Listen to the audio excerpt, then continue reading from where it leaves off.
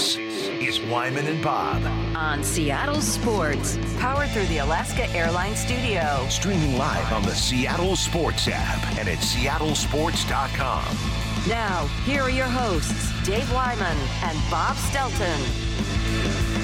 It is Wyman and Bob, Seattle Sports on 710, and a pleasure to speak to this man who was one of those guys that always seemed to come up with the big catch. Just always seemed to be that guy who was open when you needed him most, and he's with us now on the Emerald Queen Casino Sportsbook Hotline.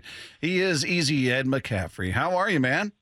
I am doing great. What's up, fellas? And thank you for having me on the show. Well, it's great to talk to you. Dave has nothing but glowing remarks about you anytime your name comes up or we talk about Christian or whatever. But so it's good to have you out here, and a lot we can cover with you. But I would imagine you spend your days now keeping an eye on what Christian's doing out there in the league and the accolades coming his way and the Super Bowl. I mean, what's this been like to watch him do what he's been able to do at the NFL level? Oh, yeah. Well, first off, Dave is a rock star in my book. I know most of your listeners don't know that, but he was a fifth-year senior when I was a freshman. And that dude just lives. He occupies some of my brain space as a rock star in my life as a football player and a person. So people don't know that, but he's always been that person to me. So I'll send you a check, Ed. With you, and always glad to speak with Dave. But anyway, got my heart ripped out, man. I got my heart ripped out. Me personally, not even Christian. I know he did, because it was such a magical season for the 49ers, and he absolutely loves his team. He loves his teammates, his coaches. You know, he's down the road from the farm, Stanford, where he played college ball and has so many friends out there. And, man, it was just such a magical season, so many ups and downs, and then you work so hard. Some people never get that opportunity to get to a Super Bowl. So when you get there, you want to win it and you want to play your best. And, unfortunately, the 49ers didn't play their best game, and they missed out on the opportunity to win a Super Bowl. But it was still a magical season. And, look, he's already turned the page. I think you drown yourself in your sorrows for like a week. You never, ever forget about it because, you're too smart to do that. But you learn from it. You turn the page and you set your sights on next year, 0-0. Got to start the whole thing over again, which seems daunting in the beginning, but then you wake up, you have your protein shake, your eggs, your oatmeal, your cup of joe, you go and get that first cardio workout in, then you take a couple hours off, recover, then you go get your lift in, and slowly but surely, the pain goes away from the previous season, and you start seeing gains, and then you watch some film, and then before you know it, you're playing again. And so it was a magical season as a parent, so happy for him and all that he was able to do, so happy for the team and all they were able to do. But you always walk away right after that game just so sad and depressed. And you're like, but Dave knows, everyone knows it's played any kind of a sport. You just, you point the finger at yourself and you figure, what the heck can I do to get better, to give us the same chance next year, and hopefully we'll take advantage of it. Well, Ed, like Bob said, we've talked about Christian a lot, obviously, because he's in the division. But for him, he had a slate of injuries with Carolina, and then he gets to San Francisco. He's been able to stay healthy. He's just had last year in the NFC Championship game that touchdown he had where he broke 3 tackles. That was like the best run I've seen from a running back ever. And he just is such a different player. Is there something that he's doing different now to train, or, how was he able to stay so healthy and play so hard? Well, he's committed his life to football. I mean, his whole entire life. And you'd say, well, doesn't everybody? I'm like, no, not everyone does. I mean, you hear people like, Tom Brady and TB12 and like the whole team of people he has around him. Like, Christian has a routine. Every single day, if he's not practicing or lifting, he's, doing stuff to recover. And he takes everything very, very, very seriously because he loves it. It's like his passion, like everything and anything he can do. Sometimes he might get carried away, and I'm like, hey, I don't know if all this is necessary, but I love your commitment. Like, if he thinks something will help him become a better football player, he's going to do it, whether it's, watching film with his running back coach late at night or after practice, or whether it's getting up to see a, MAT specialist or somebody that can help keep his body right. I mean, he takes it seriously. And, every game after games, We use the NASCAR reference a little bit. It's like when a NASCAR car races in a race, there's like a 27-point checkup after the race. Like that car won't get on the track again until all the experts have gone through it. And he kind of does that with his body. It's like, okay, just had 30 touches. Next day, bring my people in, whether he's hurting or not. Hey, let's just get a whole body checkup, make sure everything's good to go. Has a strict diet and just really takes care of himself. But, the injuries in Carolina, a lot of that's just really bad luck. It really is. Dave, you've had injuries. You know how it is. It's like sometimes there's nothing you could do, right? Like Vita Vea fell on his ankle one time when he was running, right? Picture that guy running full speed and falling on your ankle. What are you going to do? Right. Like it is what it is, man. We've got a 350-pound guy, Pro Bowl nose tackle, just hitting you in your ankle. So, it's going to happen. So you play the game long enough.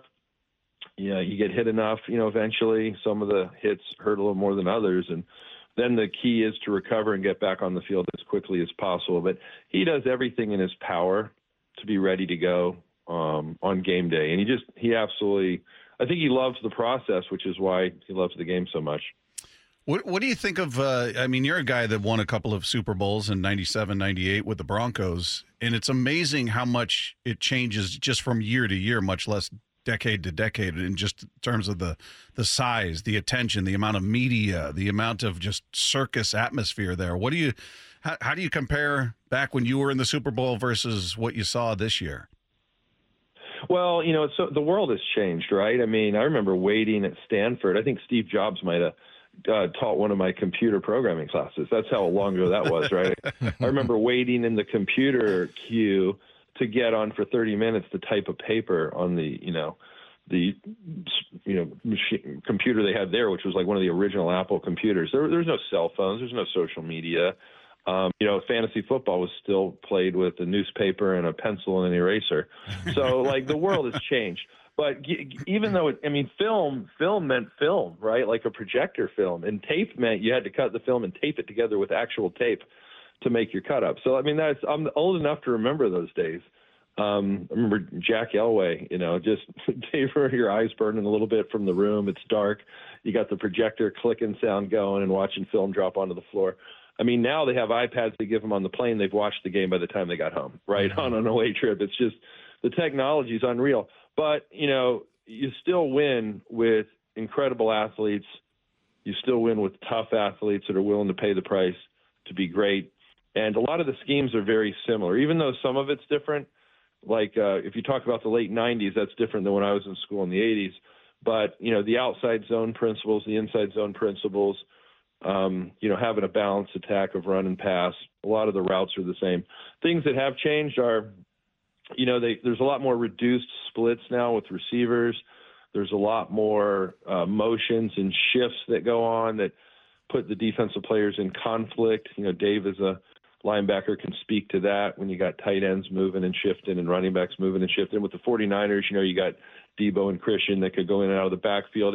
You got to really mind your P's and Q's and your adjustments so you don't lose your gap responsibility or, have a miscue in coverage. So there's different stuff like that goes on in terms of the chess match that is being played.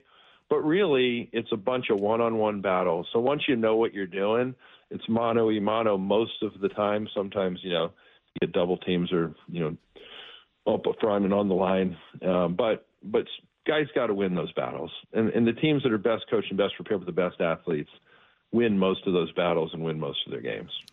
Hey, so Ed, we heard from you and your wife Lisa, who Shannon still talks about and loves. But you guys were going to the Super Bowl. Tell us about that experience, because there was something about possibly being in a suite. It was fairly expensive.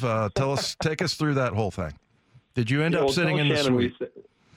If Lisa was here, she'd say hello. Tell Shannon we say hi. Definitely will. Well, here's the deal. When you go to a Super Bowl, the 49ers, by the way, do such a phenomenal job of taking care of their players and their families. So, I was blessed to play on a team that went to the Super Bowl back in 1994. They gave us a bunch of tickets, and they deduct it out of your paycheck. But they give you all these tickets that you have access to. Otherwise, you wouldn't have access to any. So, I was blessed. I went to 3 Super Bowls, gave away all my tickets to family. Mostly family takes it all up if you have a big family. And so that's usually where they sit. But they've given, over the years, they give less and less of these tickets away. But Christian got his tickets. He asked for the maximum number of tickets. He gave us all of his tickets. This was the Tuesday before they left for the Super Bowl, so 2 weeks out. He gets his tickets, and he says, here's all my tickets to Lisa and Olivia. He's like, you can have all of them, just whoever you want to sit there, take care of our family, try to get us everyone sitting together. And so not everyone was sitting together with these tickets, but we did have 15 tickets. It's a lot of tickets. So, that's $5,000 a ticket times 15. You do the math. That's Christian's like, you can have all of them, do whatever you want with them. But he's like, after today, like if you guys change up who's going or you want different tickets or different seats, he's like, you guys figure it out, because after today, I'm out of the ticket business. And I'm so proud of him for doing that, because I told him, and Dave, you may have heard these comments, like, don't get in the ticket business. Like it's like so much work, and he's concentrating on getting ready for a game. So he's like, after today, I'm out of the ticket business. So then we wanted to get everyone sitting together. So then the phone calls start happening. We're finagling to try to get everyone sitting together. And then I'm a snob. I will admit it. I'm completely a football snob. Like, I called games for 5 years.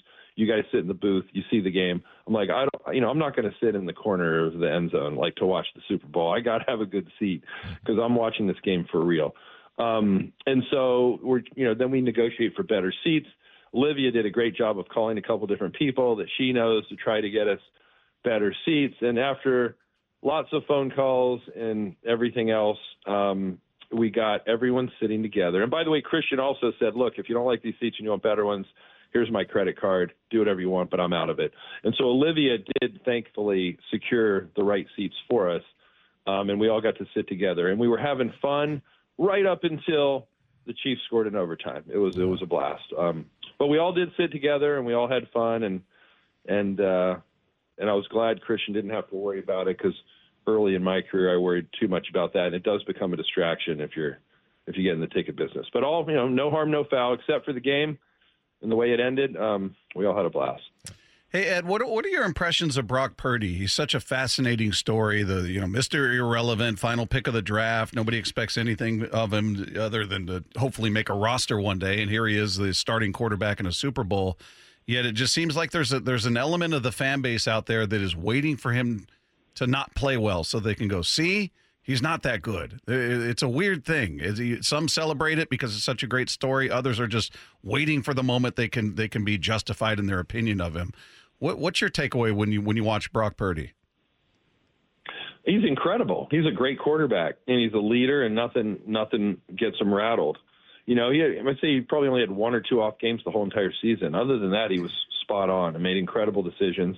And, I always kind of get a chuckle out of people that are subjective critics.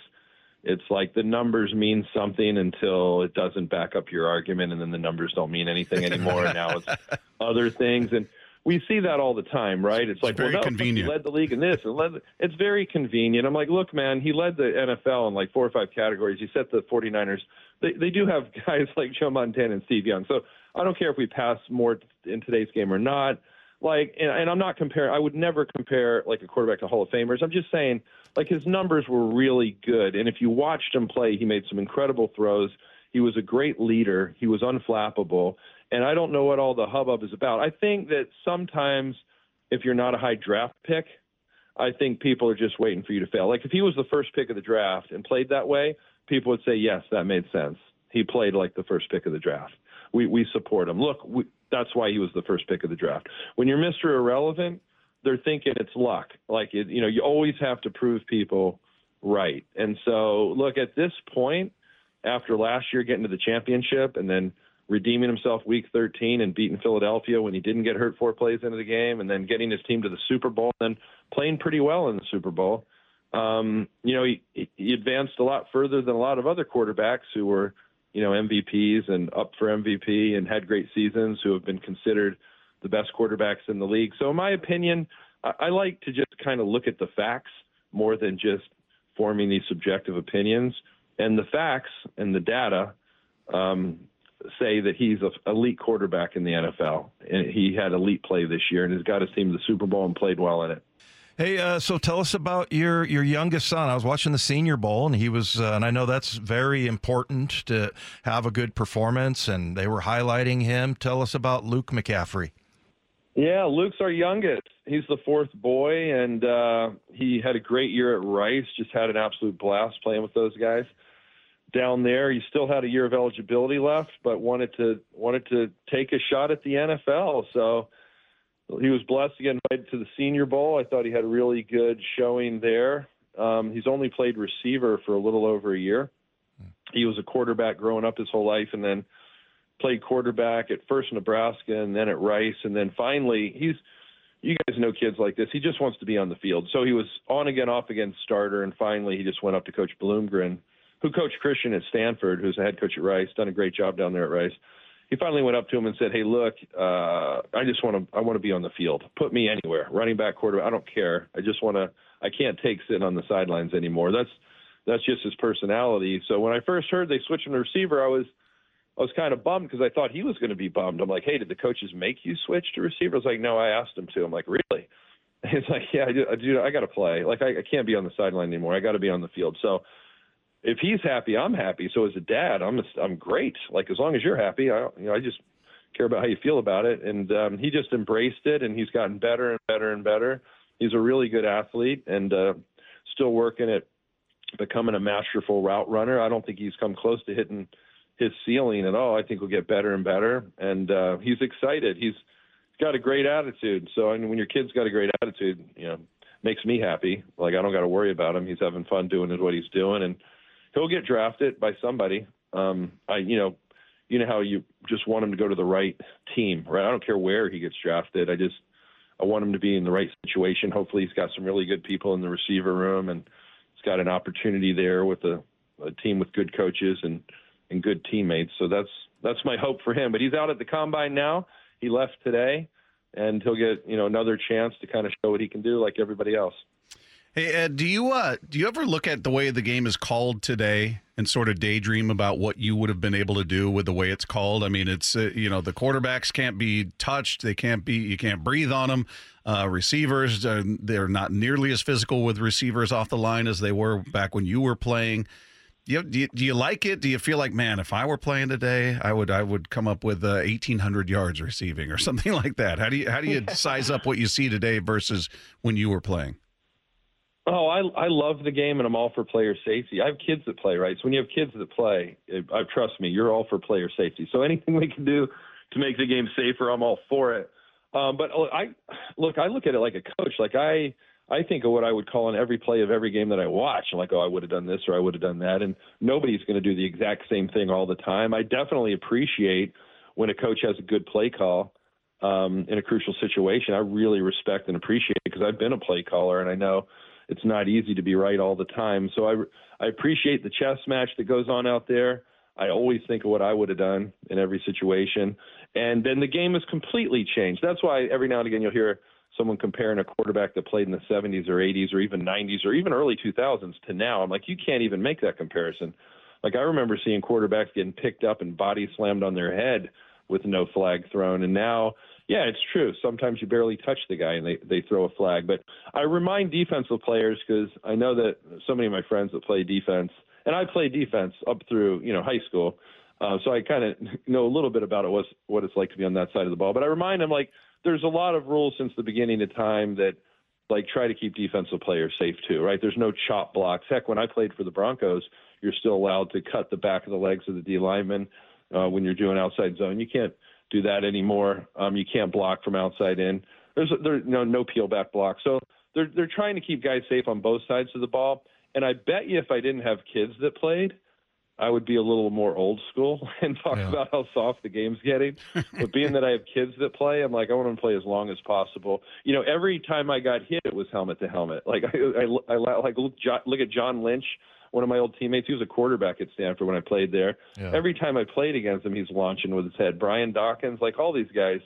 It wasn't illegal then, so why wouldn't you do it, right? But every hit was like helmet to helmet. Guys were getting dinged all over the place. I mean, we played with concussions, right? I mean, I played. I didn't even know where I was in multiple games. with a concussion. You never got taken out. There were no tents on the sideline, but that's not necessarily a good thing. Was it more barbaric? Absolutely. But like I said, I got kids that play now, so I'm all for player safety.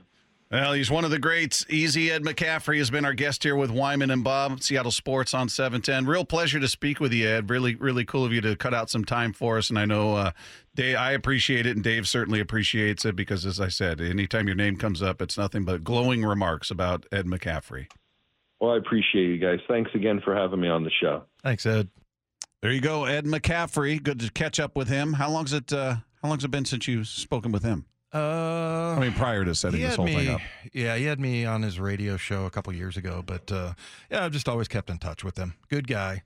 In my last year, and he came from the Giants. I think he was drafted by the Giants, and then didn't he spend a minute with the 49ers? He probably. I thought he was there for a hot second. Yeah, and he's got I could be wrong about connection with Shanahan. If only I had a way to look it up. Yeah.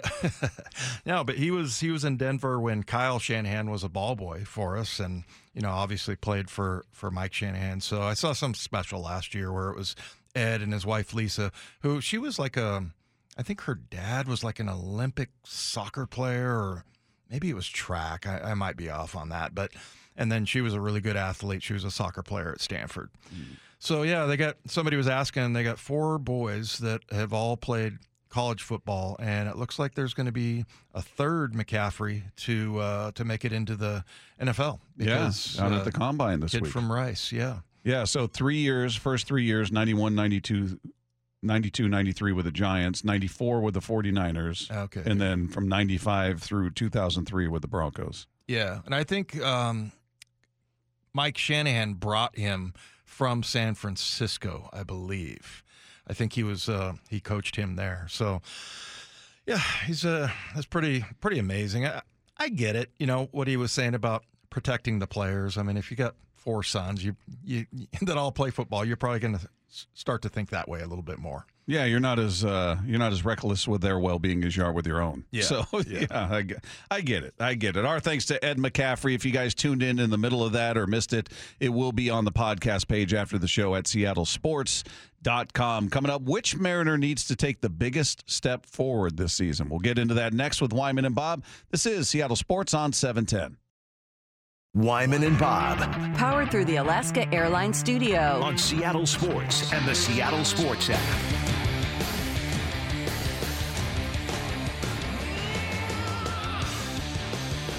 Our thanks once again to Ed McCaffrey, who joined us in the previous segment. In case you guys are just tuning in, you can find that conversation on the podcast page at seattlesports.com. After the show, just click the podcast tab and scroll down to our picture. Click on that, and it's right there waiting for you after the show each and every night. Click subscribe. That's the key to everything. It just makes everybody's life easier. It just shows up for you. You never have to think about it again. Meanwhile, we talked about this earlier in the show, just kind of throwing it out there. We were talking about the improved look of Ty France. He just looks to be in a different kind of condition, and we talked about the impact he could have if he gets back to hitting the way that he has in the past. And we put the question out there, and you guys can text in on this, 866-979-3776, powered by Mac and Jack's Brewing Company. Which Mariner, in your opinion, outside of Julio? Julio's the obvious, but which one needs to have the biggest, take the biggest step forward? Who would you pick if you could pick one guy to say he takes a step that maybe somebody didn't anticipate from last year? It's sort of like JP did last year. I think he hit the ball harder, showed much more power than any of us realistically expected for him. Who would you want to see do that this year outside of Julio? Boy, there's lots of choices, right? I mean, it could be Mitch Haniger. Does he stay healthy? I mean, mine is Ty France, and I guess step forward compared to last year. And it's not like it was terrible last year, right? I mean, wasn't up to the standard he set. Yeah. So if he hits up to what he hit. The All-Star season, 275, and he had, what did he have, 83 RBIs, 20 home runs. I mean, I'll take that. And I think that, I don't know, I think you just are able to rely on Ty France, but there could be lots of questions, different answers. here as far as, is it Mitch Haniger? Is it whoever plays third base? Or yeah, I'd love to have one of those guys have a huge year. Yeah, and maybe even JP, that he stays, and it's not so much that question of, compared to last year, because he had his best year. It's just that, is he able to sustain that? Continue on, and he hit for power last year. So that was something that was new for him. But yeah, I'm going to go with Ty France. Yeah, I just think he goes such a long way. And again, depending on where they're going to put him in the order, he was generally up in that upper part of the order when he was rolling. We'll see what they do this year. JP obviously sets the tone. He's going to have more at-bats per game than anybody else as a leadoff hitter. So if he can get on base and increase what he did even on last year's numbers in terms of getting on base and some of the power he showed, that just makes life easier for Julio. And the only thing missing from his game is he's not a stolen base threat. He takes one of the shortest leads of anybody on this team. If you watch JP, I almost laugh when they throw over to first base, like we're keeping him close. I'm like, he's already close. He doesn't stray far off the base. He's not a stolen base threat. I've heard people say, that he's a speedster, and I'm like, no, he's not really. I mean, it looks like he's running fast. Yeah, he's not a speedster. Yeah. But Mitch was a guy that a lot of people answered. We asked this earlier in the show, and he's a guy that certainly we've seen what he can do when he's healthy and when he's there. He's had 2 seasons where he's gone over 100 games, 157 in each of those seasons. And in both seasons, he was very productive. 39 home runs, 100 runs driven in the second time he did it. So he was on with Brock and Salk this morning, and he just talked about the benefit of having that lineup depth. It's great. I just think there's one guy shouldn't feel like he has to carry the whole team. And I remember a lot of times in 21, it was like, all right, we better score with 1 through 4, 1 through 5, or else we don't really have a shot. And like I said earlier, thank God we pitched really well, and we've always been good at winning 1-1 games, so we were able to win a lot that way. But it's going to be a little easier not having to rely on our pitchers so much, and not having to rely on the guys just hitting the top or the middle of the order. I think the bottom of the order can produce well too. Yeah, it takes, for somebody like him who's going to be hitting in the upper part of the order, and Julio and JP and those guys, it does take some of the pressure off, certainly, not feeling like, well, we better come through because we know what happens at the bottom of the order. Nothing. Mm-hmm. So it's you just can't have as many dead spots as they've had. Again, going back to last year, having their DH hitting in the 8 spot and the 9 spot. I mean, come on, man. You can't have that. That's a bad sign.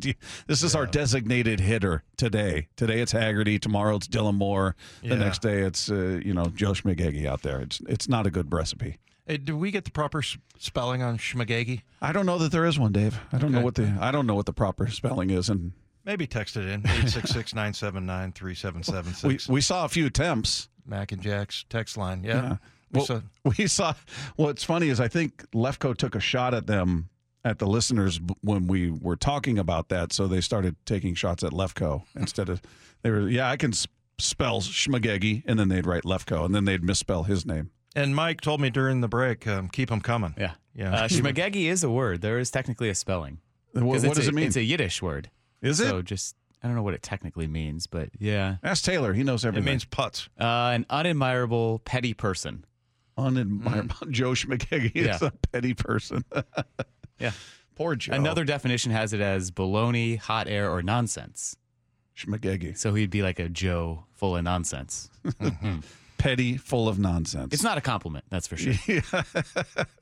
To me, it's just Joe, random guy. Just whatever. Since my freshman year at Stanford, and I can't say this on air, but my fake name has always been male body part McGee. That I don't know why. That you just kind of said it. We had a linebacker that he used to call people that, and actually one guy got branded that. But getting back to the baseball world, the DH, they haven't had a solid DH in a long time, and not since Nelson Cruz. Yeah, so I mean that you were just talking about it, but I feel like that one position, whoever that ends up being, probably Garver. Yeah. That's the hope. That's the idea. That could be the most important. I don't know about taking a step forward. I mean, it wouldn't be difficult to say that the DH is, and that's not much of an ask, right? To improve on what they had last year? Improve and over the last couple of years. Yeah, so. we're setting the bar low there. Yeah. Setting the bar low there. It's sort of like the kick returners for the Seahawks for a number of years, where it just became just catch the ball. Yeah. Just don't fumble the ball. We're not just fair catch, hang on to it, we'll go from there. You know, that almost felt like the DH just, maybe you can walk, work a walk, maybe you get a hold of one and you wrap a single, whatever. It just, the expectations were so low. But Garver is the guy that I think they pin those hopes on, that he can be that guy, be healthy. Scott Service, talking with Brock and Salk, gives his initial impression of Garver. They're very professional, as you would expect. They've been in the league for a while, and they've had success in the league, so they have routines. They have some things they believe very strongly in. I think with Mitch Garver, he's been very open. He likes talking, hitting in the game, and the fact that he's a catcher, he's involved with our guys there and what's going on. So Garv's got opinions on a lot of different things, which is very welcome. Love it. He's got opinions, Dave. Yeah. He's bringing opinions. And then the other new guy in the lineup, Polanco, he gives a few thoughts on what he's seen from him so far. Polo, that's the nickname for Polanco. I think people get used to that. But Polo is much more reserved, as advertised. Talking to the people in Minnesota, Nelson Cruz played with him a couple years. Again, very professional. And again, I can't even imagine what it's like. He was with one organization for 14 years. Yep. Now he's got to put a different jersey on. Yep. And it takes a while. And I told him that day one, be you. Settle in. He doesn't miss anything in a morning meeting. He's paying attention to his teammates. I'm getting him engaged more in that. So eventually that's going to come out. He's a really good player. Mm-hmm. Polo, Dave. Polo, I like it. I like how Scott gives us, seems like every year he gives us the nicknames. Well, Garves. Yeah, that's Garves and Polo. Garves. Yeah. I like it. Is there two of them? Garves. Garves? Yeah. That's Garver. And more than one Garv. Plural. No, just him. Just him. And both these guys can be so huge for this lineup if they can stay healthy. Stay healthy. All right, coming up, Sean Payton had some interesting thoughts on Russell Wilson. We're going to hear about that when we sweep the dial. Coming up with Wyman and Bob, this is Seattle Sports on 710. Scanning the airwaves for the most interesting and entertaining stories of the day. Sweeping the dial. Every afternoon at 4:45 with Wyman and Bob.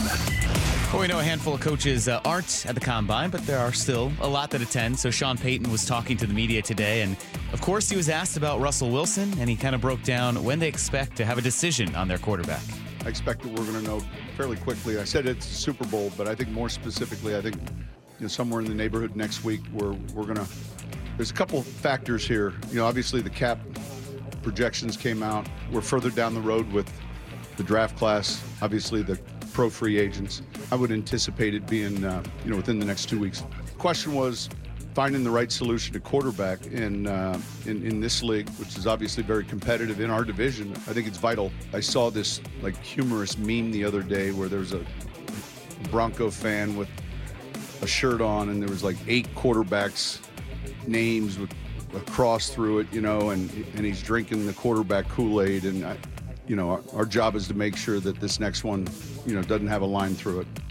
Wow. Well, he's not making the case that Wilson's our guy. What are we talking about here? He's under contract. This is our guy. He's making it very clear that, at least that's how I read it, it's not him.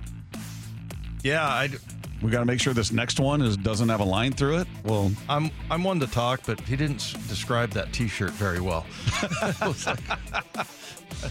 Sometimes I will tell a story and leave out a major detail.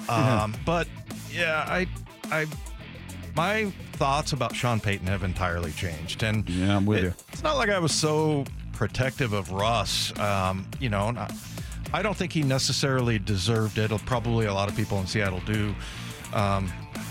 The way he left was, I can understand why some people would be okay with it, but yeah, Sean Payton, I don't get him doing that, and really it was, if he yelled at any player like that, I thought it's ridiculous. But this is going to be an interesting little saga to watch Russell Wilson and just see, because he was so good here, and just to see where, if he gets in the right situation. And I thought it went a really long ways that Russ flew up here for Pete's retirement little get together. So we'll see how that relationship develops. But Yeah, Didn't that sound like he's a tough one. He's not part of the equation there? I mean, he's talking like, we got a vacancy and we got to make sure this next guy is not a guy with a line through his name. Well, I'll tell you what, people were, maybe freaking out a little bit about Geno and that John wasn't gushing and glowing over Geno. This is like the exact opposite. I mean, in comparison, he was gushing. Yeah. Sweeping the dial. The Bears are obviously getting a lot of interest. They traded the number 1 overall pick last year. So today, Bears GM Ryan Poles was asked, hey, what would it take for you to trade that pick again? Yeah, it's hard to say right now, but it's got to help our organization significantly to move around, because we saw what it did last year, and I'm looking for that type of return to continue to improve our football team. Yeah, so they have the first round pick, a number 1. Obviously, I was looking at a little list of, they've got like a couple of 1s, they've got a couple of 2s. These next few years are going to be huge for the Bears. And the question there being, when are they going to get that franchise quarterback? When will that be? I don't think maybe it's there now. It doesn't feel like it. It feels like they're very likely to take Caleb Williams, and Justin Fields will be on the move elsewhere. They just totally ruined Caleb Williams. Why? Just because he's a Chicago Bear. Yeah, it has been an uncanny drought when it comes to a franchise quarterback for the Chicago Bears, such a storied organization. But you go through it and you're going, well, this guy was pretty good. And, well, that guy had a couple of good years. And, I think most people feel like Jim McMahon was like the best quarterback in their history. Yeah, I think technically, as far as numbers go, isn't it Mike Tomczak that I think has had the most success? Eric Kramer or Maybe something. Eric Kramer has had like the best season. But I'm the other thing, not so much. I don't really care about the Chicago Bear franchise, but Fields I think is very interesting to see. I just don't see. As far as quarterback, he looked like you could turn him into a running back. Yeah, it's fantastic. But I'm going to be very curious to see how he develops and if is he able to become that franchise quarterback. I'm just not seeing it, but it's not like I'm rooting against him. But yeah, it's been that was a weird one. Sweeping the dial. Okay, so we've heard kind of a lot of praise for J.J. McCarthy, which seems surprising at the outset, but Mel Kiper really does not give the most resounding endorsement for what J.J. McCarthy could become. We'll get to J.J. down the line a little bit here. He's a tough one for me. I'm at 23 on my big board, but I think when you look at mock drafts and projecting where he'll go, I do think he's definitely going to be QB4. I will say this, Daniel Jones to me is and will be, when we look back to the careers of Daniel Jones and J.J. McCarthy, Daniel Jones is going to be a better quarterback. Daniel Jones has already shown he can be a winning NFL quarterback, a really good quarterback. Yeah, and he's right. All the mocks have him going higher. I've seen a number of them that have him going number 12 to the Broncos. I've seen a couple that had him going 16 to the Seahawks. So, I mean, again, take those for what they're worth. They're conversation pieces and people guessing. But, yeah, he's I don't know. I try to be fair to the kid because I didn't watch him all year outside of the highlights I'd watch on SportsCenter the weekends, and then certainly the national title game in which you looked at it and went, yeah, didn't dazzle me. Wasn't a great passing day. Some timely runs, ran for 30-some yards, came at a crucial time, but I don't know. I don't see it, but he's got incredible accuracy if you look at his completion percentage for the year, but his numbers aren't jumping off the page at you outside of that number. What kind of jumped out to me was the mention of Daniel Jones and that he's putting quite the limit on J.J. McCarthy. Saying Jones is a better quarterback than him. Yeah, depending on how you feel about him. I mean, look, last year he only started in 6 games, but he was 67.5%. Only 2 touchdowns. He threw 6 interceptions. Is that bad? That's not good. That's not good. Also, he gets sacked a lot. I mean, we sacked him 11 times. I think he's getting kind of broken down. So that'll be an interesting one. But, maybe the Seahawks take him. Maybe he lasts till the second round and John Schneider's like, this is the guy we really wanted. We've been targeting because he does this and that. And you just never know what little quirky thing. I know that people didn't love Russell Wilson in that pick. Well, and clearly nobody loved Brock Purdy. He's the last pick of the draft. And Right. so the idea that these guys can all be wrong on somebody is pretty realistic. Yes. Because I don't know anybody that was screaming from the rooftops going, how did somebody not pick Purdy? Last pick of the draft, and there he is in the Super Bowl. So, yeah, who knows? J.J. McCarthy could be a superstar. Maybe he's just Joe Average. I don't know what happens with him. I'd be stunned if the Seahawks took him at 16, if he were there. Yeah. But would you give John the benefit of the doubt, though? Because he's I will. I would have more questions about that pick maybe than I would some others, but I would say, all right, listen, they're the ones doing the due diligence, watching every moment of his film and interviewing him and conversing with the scouts and talking about what he does well and doesn't do well. So they're gonna know infinitely more than we could ever know about any player they draft. And it's always interesting to hear what was it that What sold you? Yeah, he'll have lots of reasons. Yeah. All right. Sweeping the Dial is powered by Seattle University men's basketball. Coming up, there's always plenty to catch up with when it comes to this guy, El Hombre. Michael Bradley is going to join us next with Wyman and Bob. This is Seattle Sports on 710.